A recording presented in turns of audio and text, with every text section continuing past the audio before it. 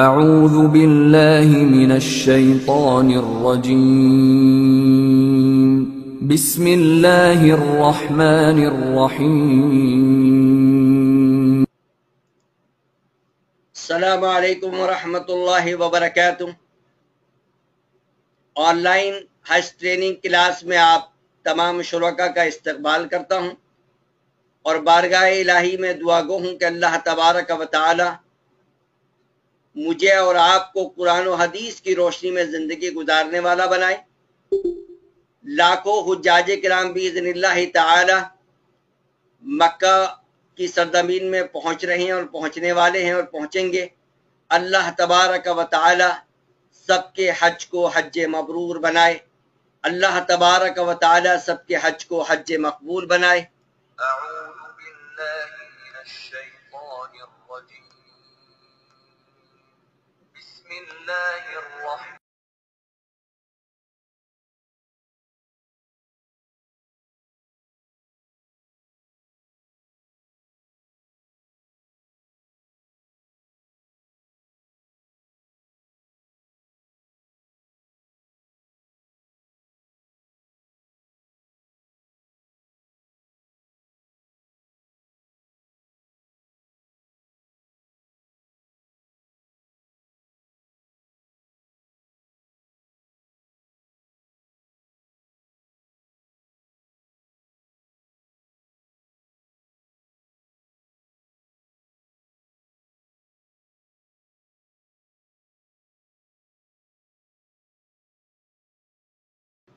بسم اللہ الرحمن الرحیم۔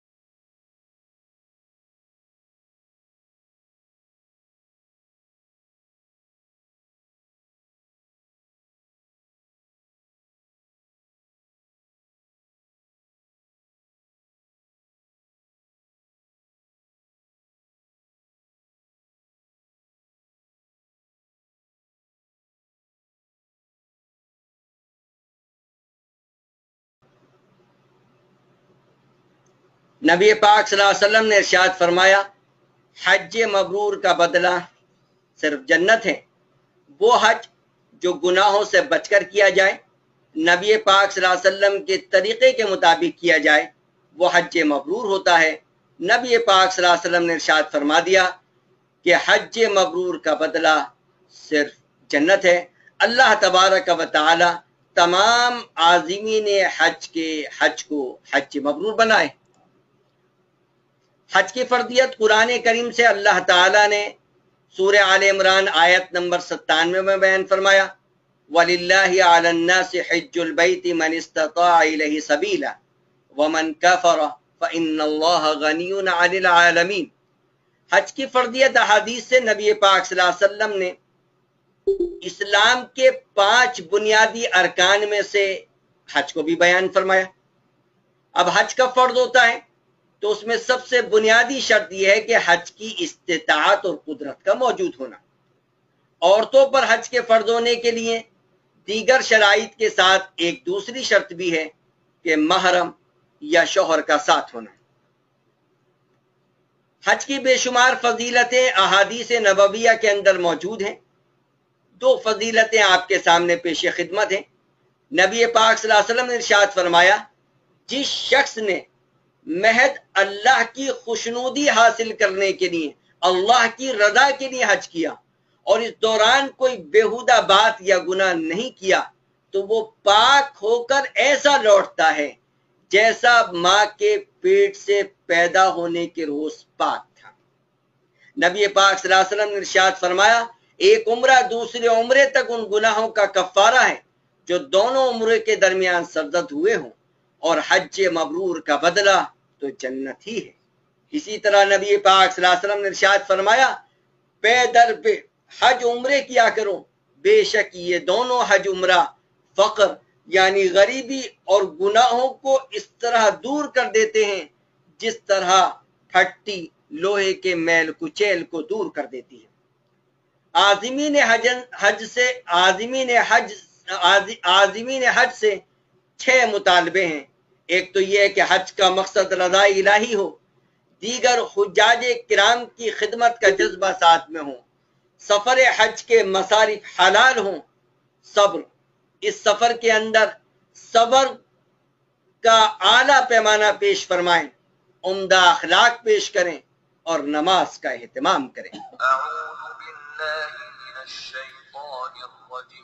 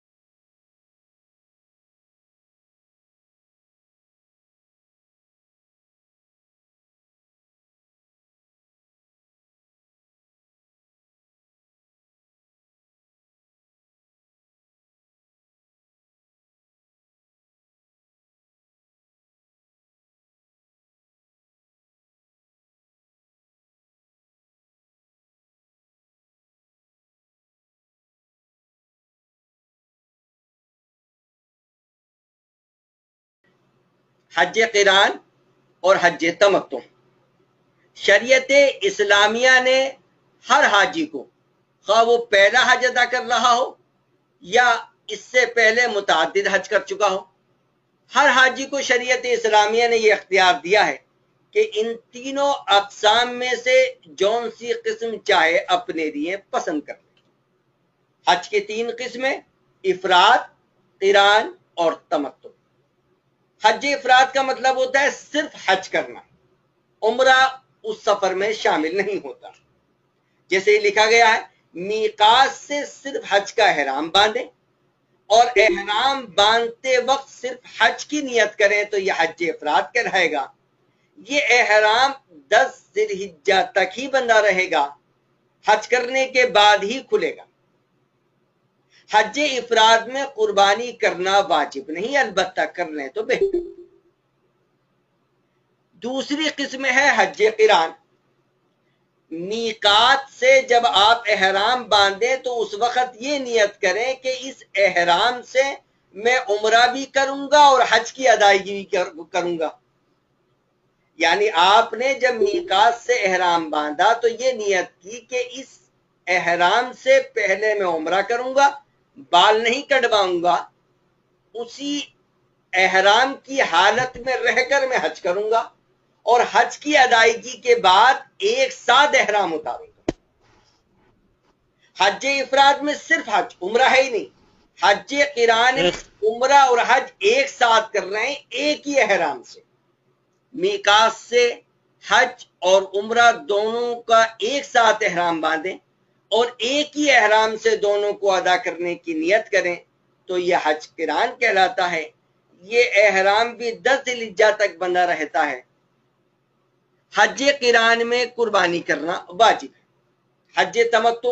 حج تمتع کا مطلب یہ ہوتا ہے کہ آپ پہلے میقات سے عمرے کا احرام باندھیں، مکہ مکرمہ جا کر عمرے کی ادائیگی کر کے احرام کھول دیں، یعنی بال منڈوائیں یا کٹوائیں اور احرام اتار دیں، اور پھر مکے میں عام باشندوں کی طرح رہیں، گھر واپس نہ جائیں، پھر 7 یا 8 ذی الحجہ کو مکہ ہی میں رہ کر حج کا احرام باندھ کر مینا میں چلے جائیں۔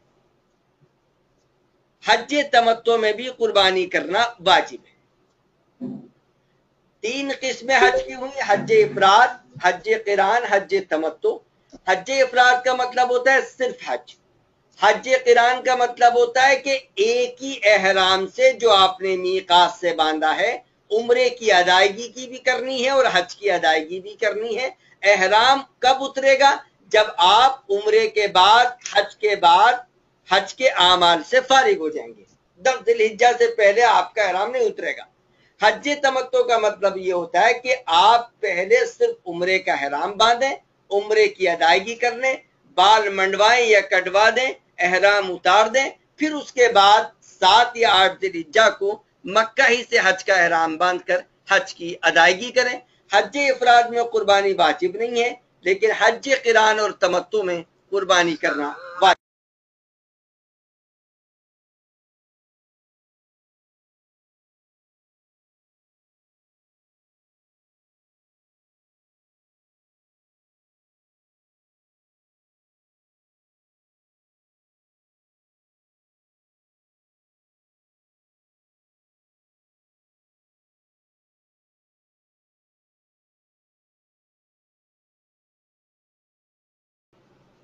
मीकात, जिस जगह से एहराम बांधा जाता है उसको मीकात कहते हैं। शरीयत इस्लामिया ने मीकात के एतबार से पूरी दुनिया को 3 जगह तकसीम किया है: हरम, हिल, आफा। आगे वजाहत आएगी। हरम यानी मक्का मुकर्रमा के इर्द गिर्द जमीन है जिसको हरम कहा जाता है।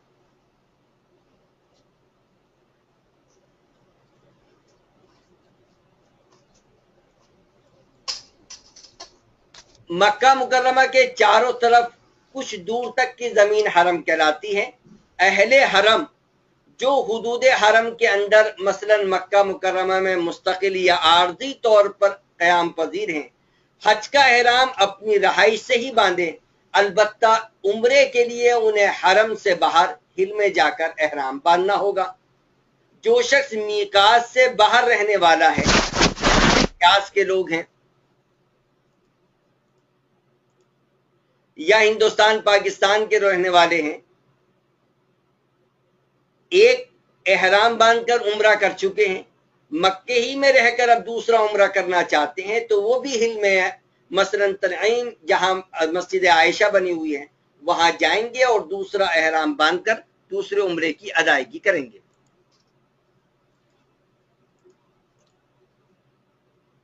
हिल, मीकात और हरम के दरमियान की जो जमीन है, जैसे जद्दा हिल कहलाई जाती है।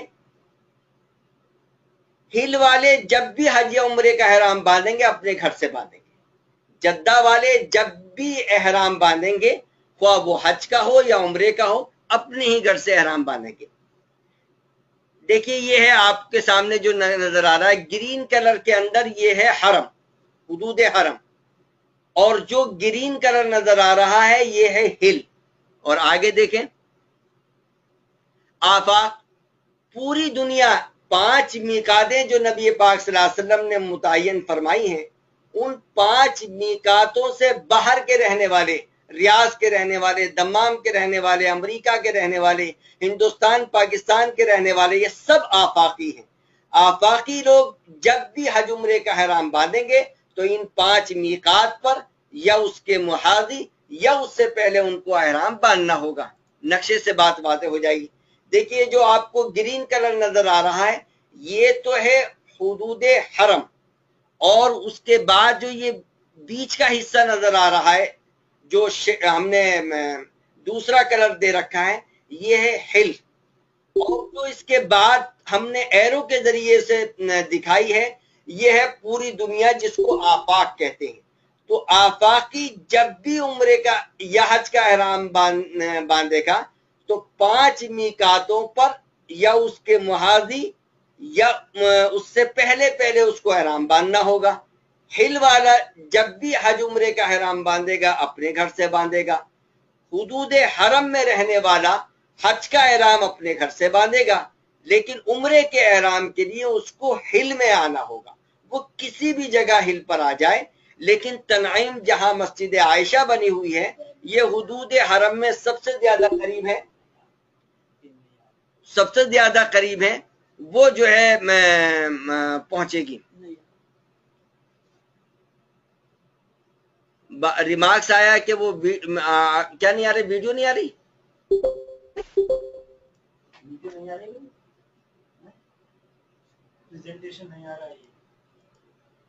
دیکھیے اب آیا کیا؟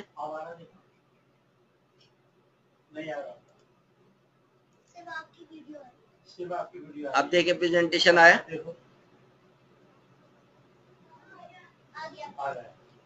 حج کے فرائض، حج کے 3 فرائض ہیں. نمبر 1 احرام.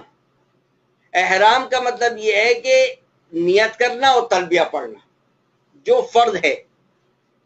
احرام دل کی نیت کرنا اور تلبیہ پڑھنا یہ فرض ہے. وقوف عرفہ یعنی 9 ذی الحجہ کو زوال آفتاب سے عرفات میں کسی وقت تھوڑی دیر کے لیے ٹھہرنا، یہ بھی حج کا فرض ہے، حج کا رکن ہے. نمبر 3 طواف زیارت کرنا جو 10 ذی الحجہ کی صبح صادق سے 12 ذی الحجہ کے غروب آفتاب تک دن رات میں کسی بھی وقت کیا جا سکتا ہے. بعض علماء نے 13 ذی الحجہ کے غروب آفتاب تک طواف زیارت کرنے کی اجازت دی ہے. یہ 3 تو ہیں حج کے فرائض، حج کے ارکان، جن کے بغیر ہمارا حج ادا ہی نہیں ہو سکتا. اب آ رہا ہے حج کے واجبات. میقات سے احرام کے بغیر نہ گزرنا، عرفہ کے دن آفتاب کے غروب ہونے تک میدان عرفات میں رہنا، عرفات سے واپسی پر مزدلفہ میں رات گزار کر صبح صادق کے بعد طلوع آفتاب سے پہلے کچھ وقت کے لیے مزدلفہ میں وقوف کرنا، جمرات کو کنکریاں مارنا، قربانی کرنا حج قران اور تمتع میں، سر کے بال منڈوانا یا کٹوانا، صفا مروہ کی سعی کرنا اور طواف وداع کرنا میقات سے باہر رہنے والوں کے لیے. علماء کی ایک جماعت نے حج کی سعی کو حج کے فرائض میں شمار کیا ہے. تو 3 تو فرائض ہیں، 3 تو ارکان ہیں جن کے بغیر حج نہیں ہو سکتا، اور یہ حج کے واجبات ہیں. ان میں سے اگر کوئی چھوٹ جائے گا تو حج تو ادا ہو جائے گا لیکن ایک دم دینا ہوگا. احرام باندھنا. جب بھی ہم احرام باندھیں اور غسل کرنے کا موقع ہو تو غسل کر لیں. غسل کرنا فرض یا واجب نہیں ہے، سنت ہے. احرام کے کپڑے پہن لیں، خواتین عام لباس پہن لیں، اور مرد حضرات احرام کی 2 چادریں، ایک لنگی کی شکل میں اور ایک دونوں کندھے کو پر ڈال لیں، اور اس کے بعد 2 رکعت نماز طواف کی نیت سے پڑھ لیں. نیت کر لیں. اب نیت کرنے کے وقت یہ دیکھنا ہوگا کہ آپ حج افراد کر رہے ہیں یا قران کر رہے ہیں یا تمتع کر رہے ہیں. اگر آپ حج افراد کر رہے ہیں تو نیت کریں گے کہ میں حج کروں گا، اور اگر آپ حج قران کر رہے ہیں تو اسی وقت آپ کہیں گے کہ میں جو احرام باندھ رہا ہوں اسی احرام سے عمرہ بھی کروں گا اور حج بھی کروں گا. اور اگر آپ تمتع کر رہے ہیں تو اس صورت میں آپ صرف عمرے کی نیت کریں گے اور 3 بار تلبیہ پڑھیں. تلبیہ یہ حج کا ترانہ ہے جیسے کہ آ رہا ہے. لبيك اللهم لبيك لبيك لا شريك لك لبيك إن الحمد والنعمة لك والملك لا شريك لك. میں حاضر ہوں، اے اللہ میں حاضر ہوں، میں حاضر ہوں، تیرا کوئی شریک نہیں. میں حاضر ہوں، بے شک تمام تعریفیں اور سب نعمتیں تیری ہی ہیں، ملک اور بادشاہت تیری ہی ہے، تیرا کوئی شریک نہیں.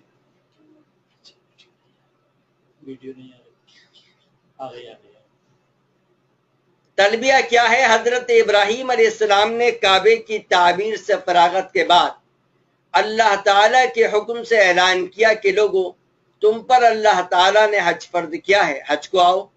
اللہ کے بندے حج یا عمرے کا احرام باندھ کر جو تلبیہ پڑھتے ہیں گویا وہ حضرت ابراہیم علیہ السلام کی اسی پکار کے جواب میں عرض کرتے ہیں، اے ہمارے مولا، تو نے اپنے خلیل حضرت ابراہیم علیہ السلام سے اعلان کرا کے ہمیں اپنے پاک گھر بلوایا تھا. ہم تیرے در پہ حاضر ہیں اللہ ہم حاضر ہیں۔ تلبیہ کی بے شمار فضیلتیں اور اہمیتیں، ایک اہمیت ترمذی اور ابن ماجہ کی حدیث سے بیان ہے، ارشاد ہے نبی پاک صلی اللہ علیہ وسلم نے ارشاد فرمایا جب حاجی لبیک کہتا ہے تو اس کے ساتھ اس کے دائیں اور بائیں جانب جو پتھر، درخت اور ڈھیلے وغیرہ ہوتے ہیں وہ سب بھی لبیک کہتے ہیں، اور اسی طرح زمین کے انتہا تک یہ سلسلہ چلتا رہتا ہے، یعنی ہر چیز ساتھ میں لبیک کہتی ہے۔ یہ تلبیہ جو ہے وہ حج کا ترانہ ہے۔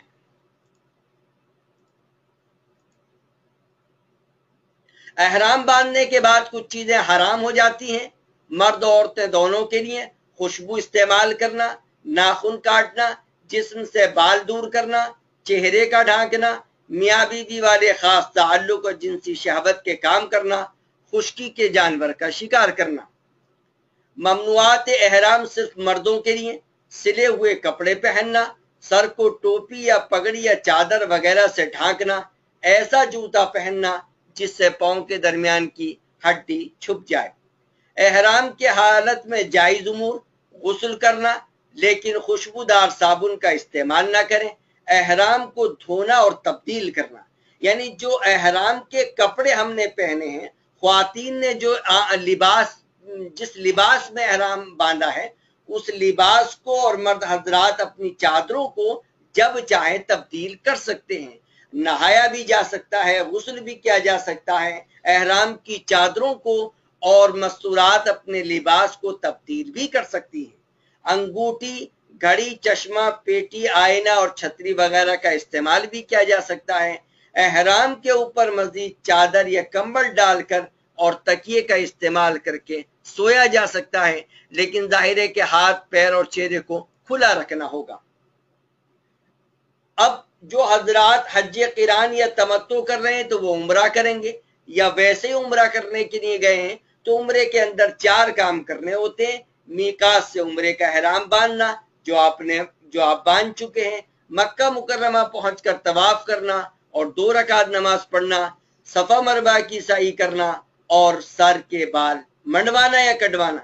لیکن اگر حج قران کر رہے ہیں تو صفا مروہ کی سعی کے بعد بال نہ منڈوائیں نہ کٹوائیں اور احرامی کی حالت میں رہیں اور 7 یا 8 تاریخ کو مینا چلے جائیں۔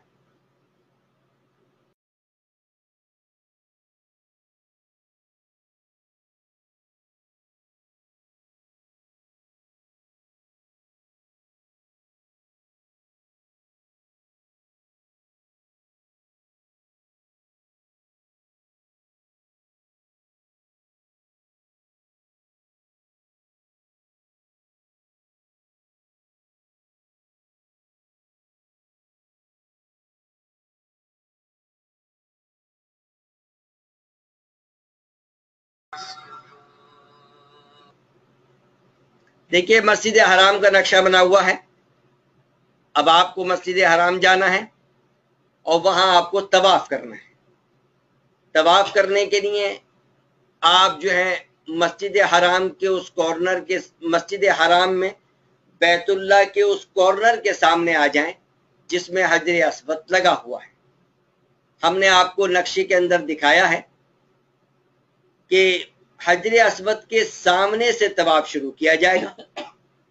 حجر اسود کے سامنے آ جائیں، اگر اس کو بوسہ دینا ممکن ہے تو بوسہ دے لیں، اس پر ہاتھ ٹچ کر کے ان ہاتھوں کو بوسہ لے لیں، نہیں تو آخری شکل یہ ہے کہ اس کی طرف ایک یا دونوں ہاتھ کریں اور بوسہ لیں، اور اس موقع پر نیت بھی کر لیں کہ بھائی میں نیت کر رہا ہوں عمرے کی، اگر آپ عمرہ کر رہے ہیں، اور اگر صرف طواف کر رہے ہیں تو طواف کی نیت کر لیں، جو بھی آپ کی نیت ہے۔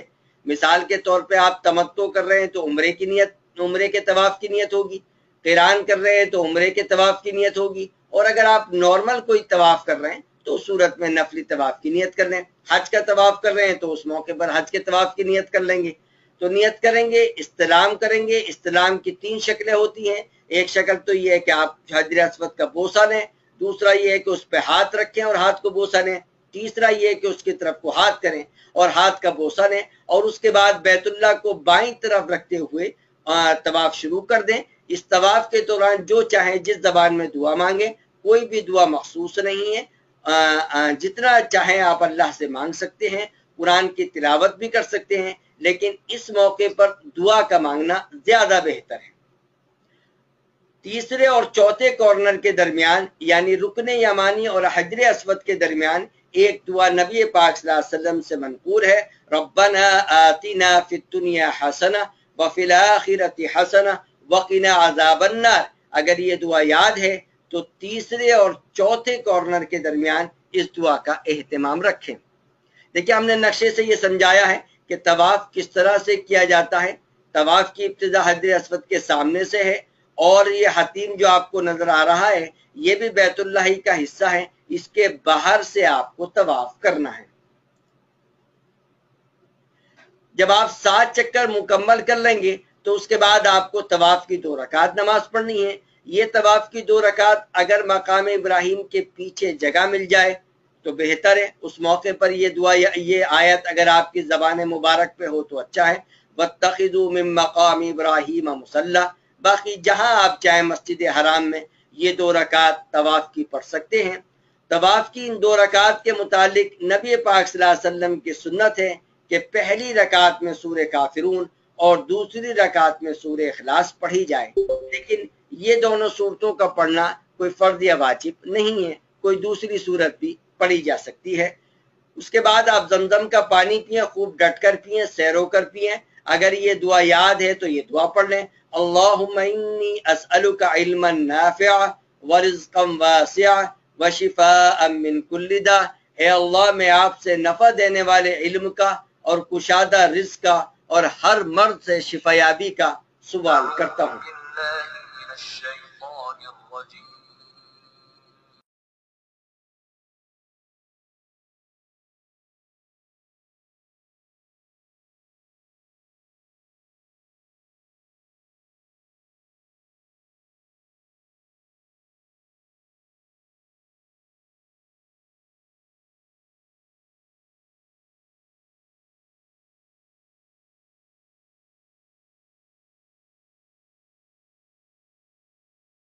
पहुंचने के बाद किबले की तरफ रुक करके बाकायदा हाथ उठा के दुआ मांगे। कुछ लोग हजर अस्वद के इस्लाम की तरह हाथों से इशारा करते हैं, ये सही नहीं है, बल्कि आप सफा पहाड़ी पर जाएं, खड़े हो जाएं, किबले की तरफ रुक करें और उस मौके पर अगर ये दुआ याद हो तो दुआ पढ़ लें, अब्दउ बिमा बदा अल्लाहु बि इन्नस सफा वल मरवत मिन शआइरिल्लाह। और भी कुछ दुआएं हैं, अगर वो दुआएं याद है तो बहुत अच्छा, वरना ये है कि किबले की तरफ बैतुल्लाह की तरफ रुक करें, हाथ उठाएं और जो भी चाहें, जिस जबान में भी चाहें अल्लाह से मांगे। इस मौके पर दुआएं कबूल की जाती हैं।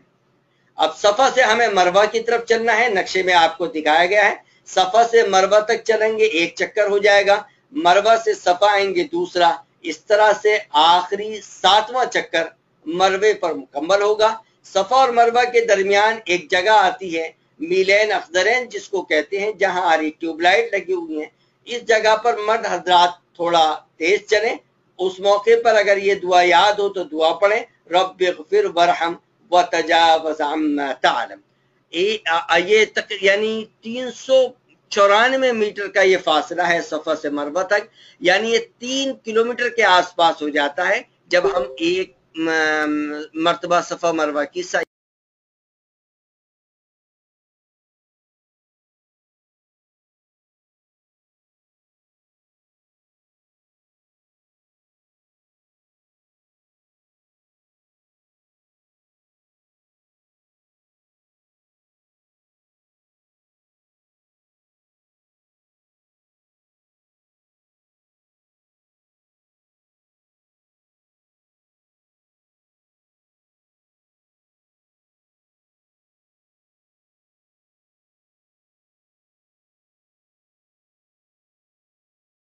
अब आपको बाल मंडवाने हैं, उम्र आपका हो चुका, लेकिन देखना होगा कि आप हज तमत्तो कर रहे हैं या हज क़िरान कर रहे हैं।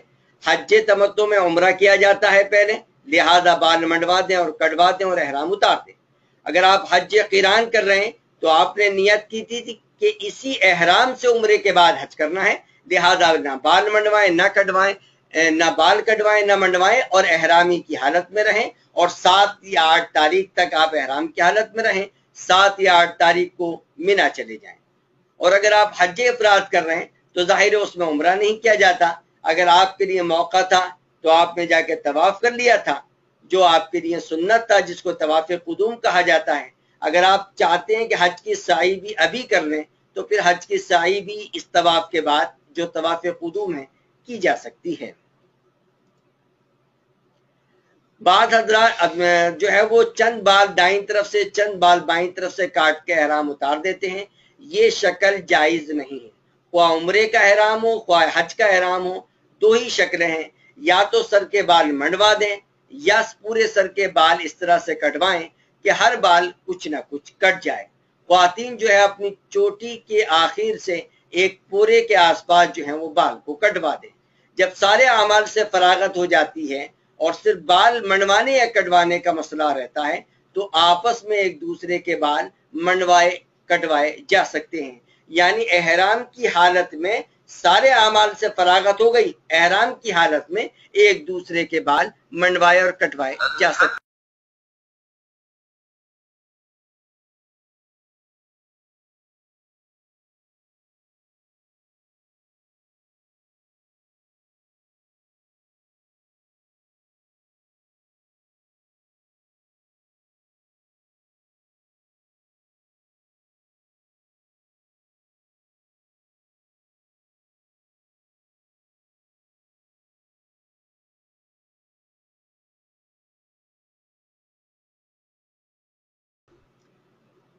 حج کے 5 یا 6 دن جو سب سے اہم دن ہیں، انہی میں حج کی ادائیگی کی جاتی ہے۔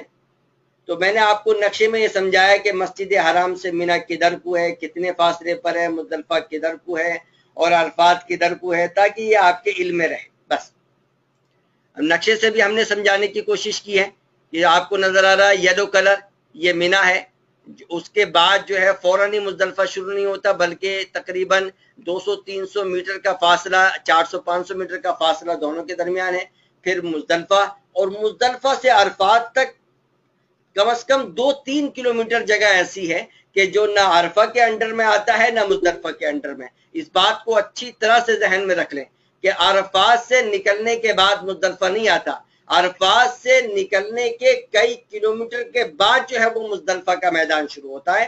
جب تک اسٹارٹنگ مزدلفہ کا بورڈ نہ آ جائے آپ مزدلفہ والے دن، مزدلفہ والی رات میں قیام نہ کریں، وہیں قیام کریں جہاں پر مزدلفہ اسٹارٹنگ کا بورڈ آ جاتا ہے۔ کچھ حضرات جو ہیں وہ مزدلفہ اسٹارٹنگ سے پہلے ہی جو ہے وہ رات کو وہاں قیام کر لیتے ہیں، ایسی صورت میں دم واجب ہو جائے گا۔ دیکھیے اس نقشے میں بھی ہم نے سمجھانے کی کوشش کی ہے کہ مسجد حرام، مینا، مزدلفہ، عرفات کہاں کہاں پر ہیں۔ اب 8 تاریخ ہے، 8 تاریخ میں اگر آپ کو مینا میں رہنا ہے، احرام نہیں باندھا ہے ابھی تک تو آپ احرام باندھ لیں، اور اگر آپ احرام باندھے ہوئے ہیں تو احرام میں رہیں۔ مینا میں آج کے دن 5 نمازیں پڑھنا، یعنی ظہر کی نماز، عصر کی نماز، مغرب کی نماز، عشاء کی نماز، رات وہاں گزارنا، اور صبح فجر کی نماز، 9 تاریخ کی صبح کی فجر کی نماز ادا کرنا، یہ سنت ہے۔ 8 تاریخ کا کوئی بھی عمل آپ کے ذمہ ضروری نہیں ہے، اگر اس میں کوئی بھی چیز آگے پیچھے ہو جائے تو آپ کے اوپر کوئی دم واجب نہیں ہوگا۔ 8 تاریخ کو مینا میں رہنا، 5 نمازیں مینا میں پڑھنا، رات مینا میں گزارنا، یہ صرف سنت ہے۔ تو بات واضح ہو گئی، 8 تاریخ کو ہمیں مینا میں رہنا ہے اور مینا میں کوئی بھی عمل واجب اور فرض نہیں ہے۔ اگر مینا کے بجائے ہمارا خیمہ مزدلفہ میں ہے تب بھی کوئی حرج نہیں ہے۔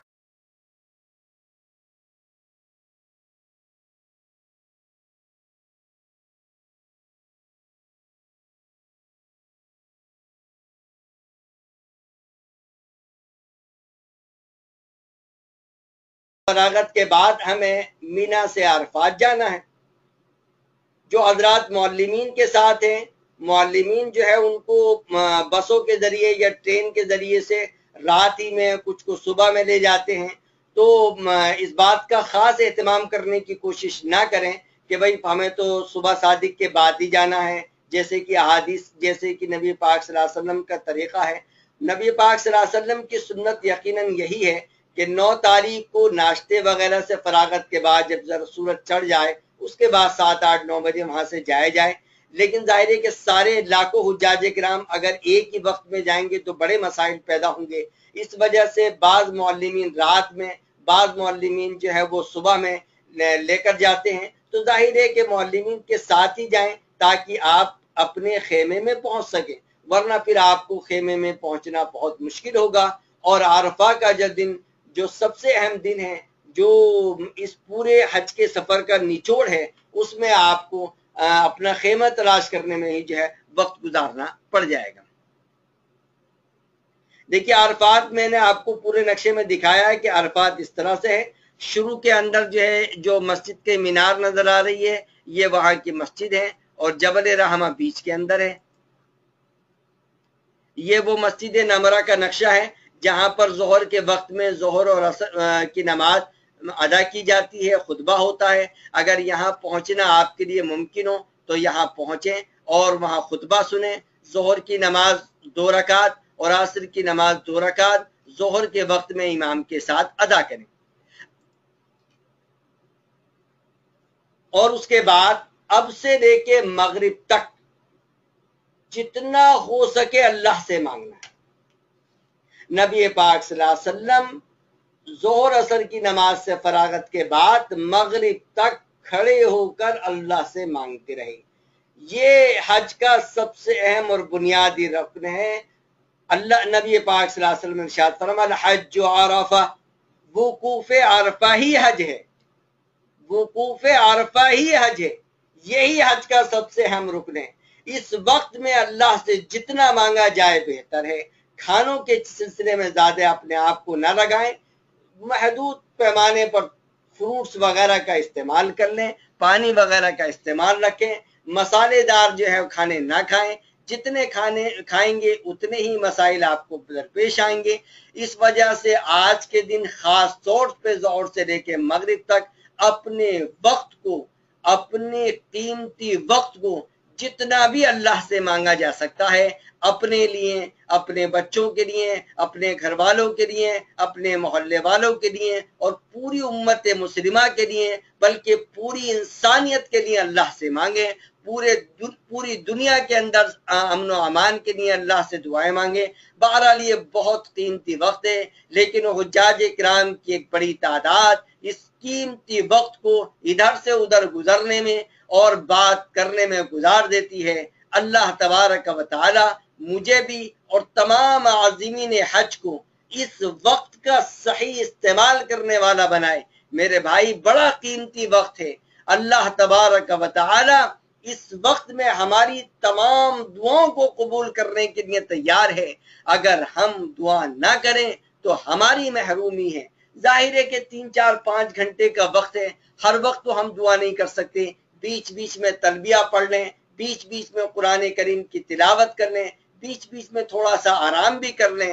لیکن زیادہ وقت ہمارا قرآن جو ہے وہ دعاؤں میں گزرنا چاہیے. جب سورج ڈوب جائے، جب سورج غروب ہو جائے تو ہم عرفات سے مزدلفہ کے لیے نکلیں. مغرب کی نماز آج مغرب کے وقت میں حجاج کرام کو ادا نہیں کرنی. عرفات کے میدان میں مغرب تک رہنا ہے، غروب آفتاب کے بعد نکلنا ہے، مغرب کی نماز ادا کیے بغیر نکلنا ہے اور مزدلفہ پہنچ کر عشاء کے وقت میں پہلے مغرب کی 3 رکعت اور اس کے بعد عشاء کی 2 رکعت ادا کرنی ہے. یہ بات میں بار بار بیان کر رہا ہوں چونکہ لاکھوں حجاج کرام مزدلفہ کے میدان شروع ہونے سے پہلے ہی رات کو قیام کر لیتے ہیں، رات گزار لیتے ہیں، جس سے ان کے اوپر دم واجب ہو جاتا ہے. لہذا اگر آپ پیدل جا رہے ہیں تو جب تک اسٹارٹنگ مزدلفہ کا بورڈ نہ آ جائے، جب تک شروع مزدلفہ کا بورڈ نہ آ جائے، جب تک بدایت مزدلفہ کا بورڈ نہ آ جائے، رات کو وہاں قیام نہ کریں. راستے میں ہرگز قیام نہ کریں، راستے میں ہرگز نماز نہ پڑھیں. جب آپ مزدلفہ کے میدان میں پہنچ جائیں عشاء کے وقت میں مغرب کی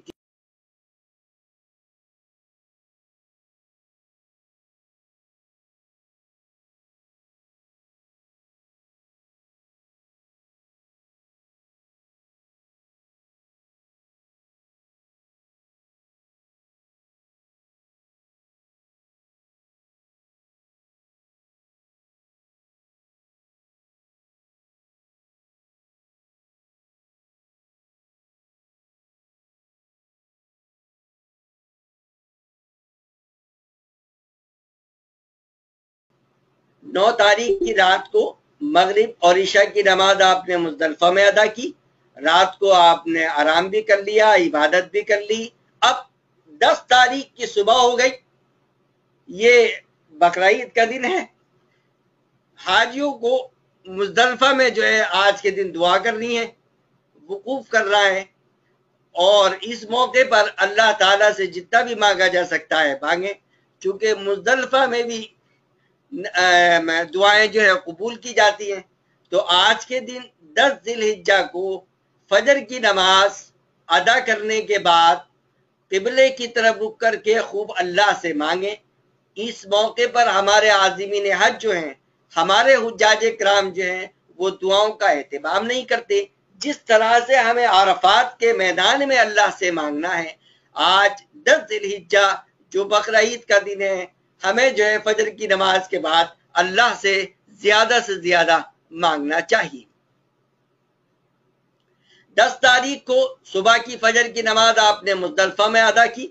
एक बात और मैं बतला देता हूं कि मस्तूरात, ख्वातीन और बूढ़े लोग और वो हजरात जो मस्तूरात और ख्वातीन के साथ जुड़े हुए हैं, वो आधी रात के बाद मुजदलफा से अपने खेमे मिना में जा सकते हैं, और अगर पूरी रात वहां गुजार सकते हैं तो बेहतर है। लेकिन नौजवान हजरात जो हैं, सेहतमंद हजरात जो हैं, रात में मुजदलफा ही में गुजारें और उसके बाद सुबह को फजर की नमाज जमात के साथ अदा करें, अल्लाह से खड़े होकर खूब दुआएं करें, और उसके बाद मीना के लिए रवाना हो जाएं। जब मीना के लिए रवाना हो तो 70 कंकरियां अपने साथ में ले लें। रात में भी उठा सकते हैं, लेकिन नबी पाक सल्लल्लाहु अलैहि वसल्लम की सुन्नत यह है कि जब मुजदलफा से मीना के लिए चले तो उस वक्त नबी पाक सल्लल्लाहु अलैहि वसल्लम ने कंकरियां उठाई थी। अगर आप 13 जिलहिज्जा को भी कंकरियां मारेंगे तो 70 कंकरियां इस्तेमाल में आएंगी, और अगर आप 13 की नहीं सिर्फ 12 की कंकरियां मारकर मीना से मक्का चले जाएंगे तो फिर 49 कंकरियां इस्तेमाल में आएंगी। अब 10 तारीख है, हज का दिन है, बड़ा मसरूफ दिन है। मीना मुजदलफा से आप मीना पहुंचे, सबसे पहले आपको जो है वो कंकरियां मारनी है, उसके बाद कुर्बानी करनी है, फिर बाल को मंडवाना या कटवाना है, तवाफ ज़ियारत और हज की साई करनी है। कंकरी मारना फौरी तौर पे जरूरी नहीं है, बल्कि आप मीना पहुंचकर अपने खेमे में क़याम भी कर सकते हैं, लेकिन फजर के बाद से आप जो है कंकरियां मार सकते हैं शाम तक, मगरिब तक, और अगर किसी वजह से मगरिब तक ना मार सके तो रात में भी जाके कंकरियां मार सकते हैं। उसके बाद कुर्बानी करनी है। कुर्बानी और बाल का मंडवाना, तवाफ ज़ियारत और हज की साई ये 10 तारीख को ही करना जरूरी नहीं है, बल्कि 12 तारीख के गुरूब आफ्ताब तक दिन रात में जब चाहें, जिस वक्त चाहें कुर्बानी कर लें। उसके बाद बाल मंडवा दें या कटवा दें और हज का तवाफ और हज की साई कर लें। 10 तारीख को जो कंकरियां मारी जाती हैं, सिर्फ आखिरी जमरे पर कंकरियां मारी जाती हैं। 7 दफे में 7 कंकरियां मारी जाती हैं।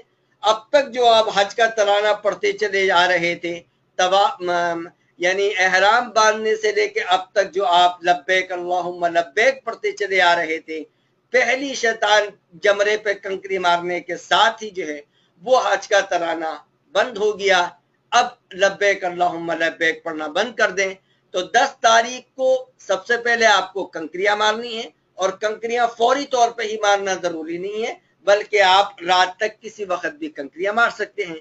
कंकरियां मारने के बाद देखिए आपको ये जमरा का नक्शा दिखाया गया है। इस तरह से आपको 7 दफे में 7 मरतबा में कंकरियां मारनी है। उसके बाद कुर्बानी करनी है।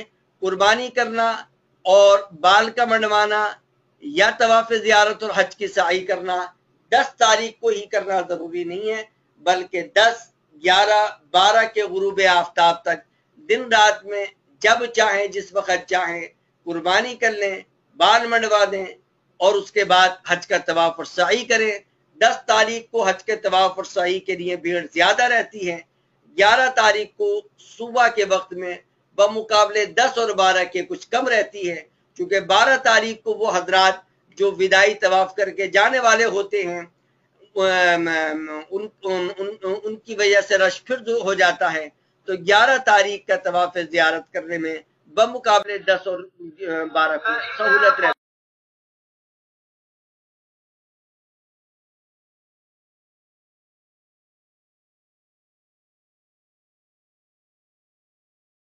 کا عمل آپ کے سامنے آ گیا.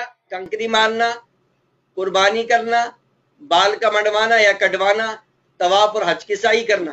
صرف ایک عمل 10 تاریخ کا جو وقت میں نے آپ کو بتلایا تھا کنکری مارنے کا، آخری جمرے پر 7 کنکریاں، یہ تو 10 تاریخ کو کرنی ضروری تھی. لیکن قربانی، بال کا منڈوانا اور طواف اور حج کی سعی اگر آپ 10 تاریخ کو نہیں کر سکے تو 11-12 تاریخ کو بھی کر سکتے ہیں. اور اس کے علاوہ 11-12 تاریخ کو آپ کو تینوں جمروں پر 7 کنکریاں 7 دفعے میں مارنی ہیں، جس کا بیان میں آپ کے سامنے کر رہا ہوں. آج کے دن جو کنکریاں یعنی 11 اور 12 تاریخ کی کنکریاں زوال آفتاب سے یعنی ظہر کی اذان سے پہلے نہیں مارنی، ظہر کی اذان کے بعد مارنی ہے. 7 دفعے میں پہلے جمرے پر 7 کنکریاں ماریں گے، اس کے بعد دائیں یا بائیں طرف ہو کر قبلے کی طرف رک کے دعا کریں گے. پھر اس کے بعد دوسرے جمرے پر 7 دفعے میں 7 کنکریاں ماریں گے، دائیں یا بائیں جانب ہو کر دعا کریں گے قبلے کی طرف رک کر کے، اور آخری جمرے پر 7 دفعے میں 7 کنکریاں ماریں گے اور اس کے بعد اپنے خیمے میں چلے جائیں گے. قربانی اگر 10 کو نہیں کر سکے تو 11-12 میں کر لیں. بال کا منڈوانا یا کٹوانا، حج کی طواف اور حج کی سعی 10 کو نہیں کر سکے تو 11 اور 12 کو کرنا ہے. 12 کی کنکریاں مارنے کے بعد آپ مکہ واپس ہو سکتے ہیں. اگر آپ چاہتے ہیں کہ 13 کو بھی کنکریاں ماریں جیسے کہ بہتر ہے تو 12 کے بعد رات کو مینا میں رکیں اور 13 کو پھر 7 یعنی 21 کنکریاں 21 کنکریاں 3 جمروں پر ماریں.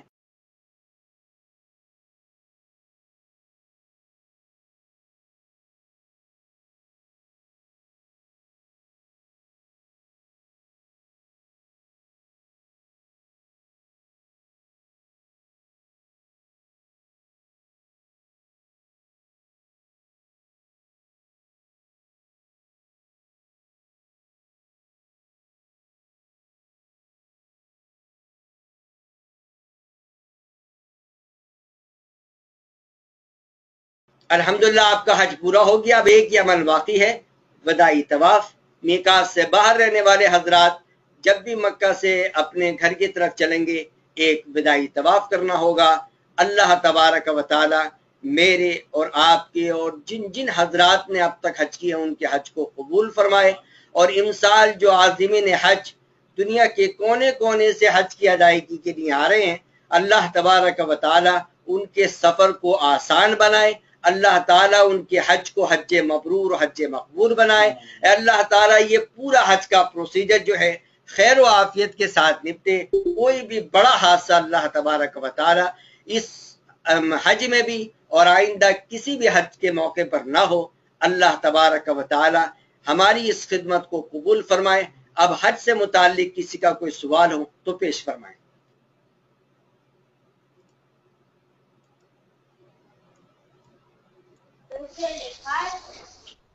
السلام علیکم. وعلیکم السلام ورحمۃ اللہ وبرکاتہ. جی میں محمد جدہ سے بات کر رہا ہوں.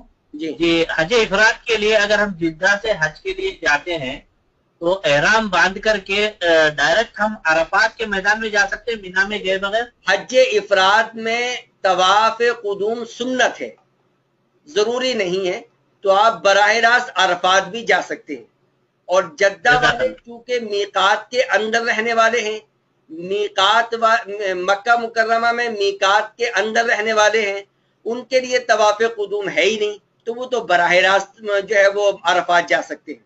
لیکن 8 تاریخ مینا میں قیام کرنا سنت ہے، اس کو کرنے کا اہتمام کرنا چاہیے. لیکن اگر کسی وجہ سے 8 تاریخ کو آپ مینا میں نہ جا سکے اور مینا میں 5 نمازیں ادا نہ کر سکے، مینا میں وہ رات جو 9 تاریخ سے پہلے آتی ہے وہ نہ گزار سکے اور براہ راست عرفات چلے گئے، تب بھی آپ کا حج صحیح ادا ہو جائے گا. سوال.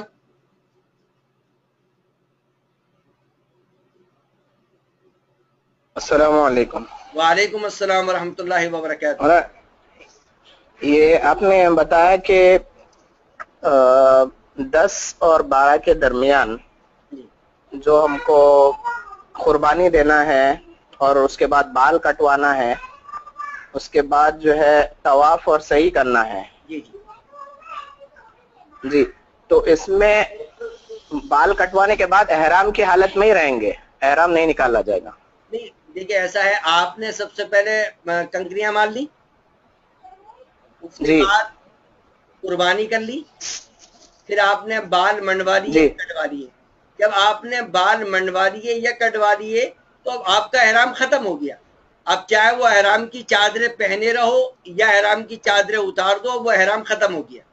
اب انہی احرام کی چادروں میں آپ طواف زیارت اور حج کی سعی کرنے کے لیے چلے جاؤ، یا آپ عام لباس پہن کے حج کا طواف اور حج کی سعی کرنے کے لیے چلے جاؤ، کوئی اس پہ فرق نہیں پڑتا.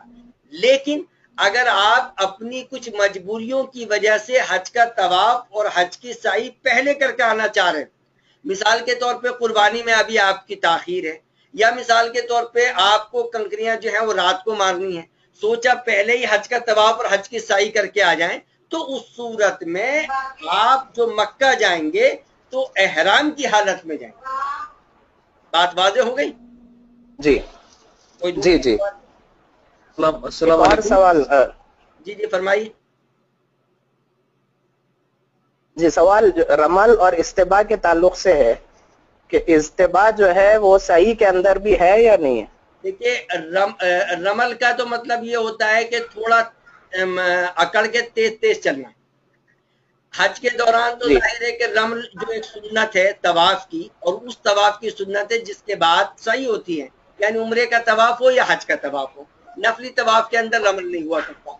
تو رمل تو خاص طور پہ حج کے موقع پہ تو تقریباً ممکن نہیں، لیکن سنت ہے اور ممکن اللہ کے نزدیک ہمیں اس کے باوجود بھی اجر ملے گا. اتباع جو ہوتی ہے، اتباع کا مطلب ہوتا ہے کہ احرام کی جو اوپر والی چادر ہے اس کے ایک نکڑ کو دائیں بغل کے نیچے سے نکال کر بائیں موڑے کو پر ڈال دی جائے، یہ اتباع کہلائی جاتی ہے. یہ صرف طوافی کی حالت میں سنت ہے، اور اس طواف میں سنت ہے جس کے بعد سعی ہوتی ہے، یعنی عمرے کا طواف ہو یا حج کی سعی ہو. نفلی طواف میں اتباع نہیں ہوا کرتا. باقی پورے سفر میں اتباع نہیں، بلکہ پورے سفر میں دونوں مونڈے مردوں کے ڈھکے ہونے چاہیے. یہ اتباع صرف طواف کے دوران سنت ہے. طواف کے علاوہ ہمارے دونوں مونڈے ڈھکے ہوئے ہونے چاہیے. دو چیزیں آئیں، ایک طواف، وہ ایک اتباع اور ایک رمل. رمل ابتدائی 3 چکر کے اندر کیا جاتا ہے، لیکن حج کے دوران یعنی اکڑ کے چلنا یہ ذرا مشکل ہے، اس وجہ سے اس کو تو آپ چھوڑ دیں. اتباع کا مطلب ہوتا ہے کہ مرد حضرات اپنے اوپر والی احرام کی چادر کو دائیں بغل کے نیچے سے نکال کے بائیں موڈے پر ڈال دیں، یعنی یہ ہماری دائیں بائیں جو ہے وہ کھلی رہے. یہ صرف طواف کے دوران سنت ہے، اور اس طواف کے دوران جس کے بعد سعی ہوتی ہے، یعنی عمرے کا طواف یا حج کی سعی. باقی اس پورے سفر میں یعنی احرام باندھنے سے لے کے احرام کے اتارنے تک ہمیں دونوں مونڈے ڈھک کر رکھنے چاہیے. آگے جی جزاک اللہ. ٹھیک ہے.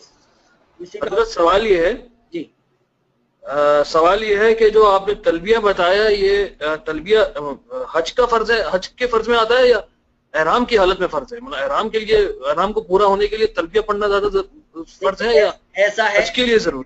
دیکھیں ایسا ہے، حج کے جو فرائض ہیں، ارکان ہیں جن کے بغیر حج نہیں ہو سکتا، ان میں سے ایک رکن احرام ہے. احرام باندھنا. احرام کا اصل مطلب جو فرض ہے وہ کیا ہے؟ نیت کر کے تلبیہ پڑھنا. نیت کر کے تلبیہ پڑھنا.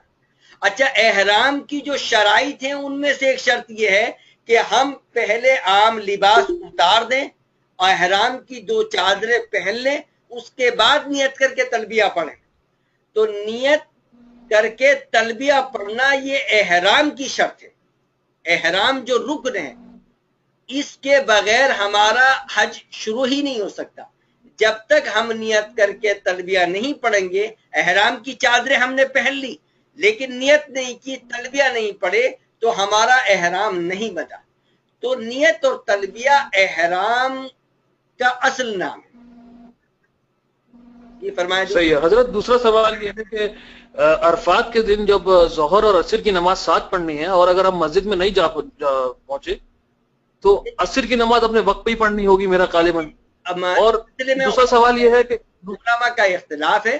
ہمارے علماء یہ فرماتے ہیں کہ پھر احتیاط کا تقاضا یہ ہے کہ ظہر کی نماز ظہر کے وقت میں اور عصر کی نماز عصر کے وقت میں ادا کی جائے.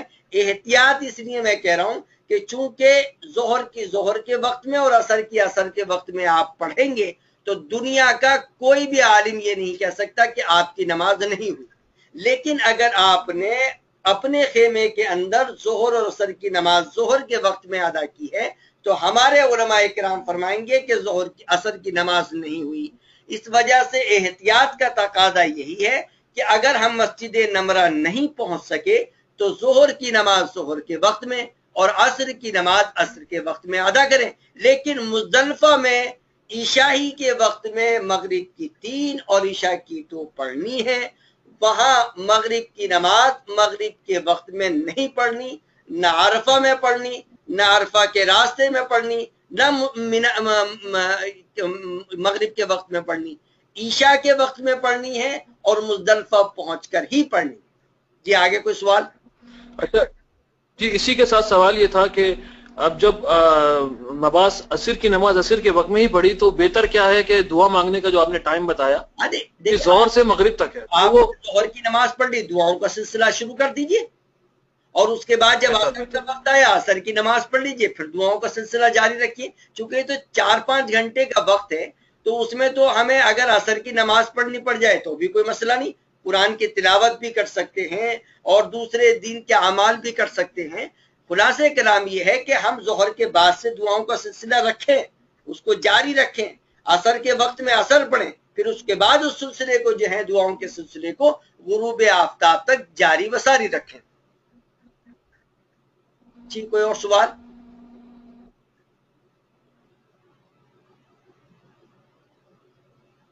بس اس سیشن کو ہم ختم کرتے ہیں. اللہ تبارک و تعالی ہماری ان تمام علمی خدمات کو قبول فرمائے. اللہ تبارک و تعالی تمام عازمین حج کو حج مبرور مقبول بنائے.